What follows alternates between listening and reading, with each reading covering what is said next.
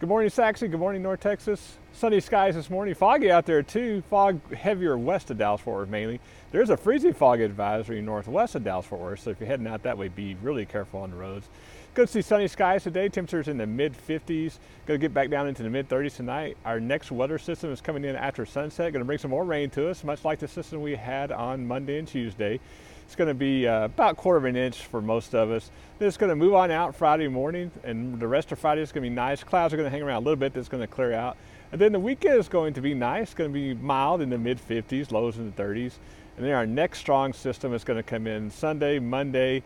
Going to bring with it a chance of showers and thunderstorms. Some of the severe weather is still going to be south of us, so not a big chance for us here. But it's going to get much colder and much windier. Temperatures in the 20s.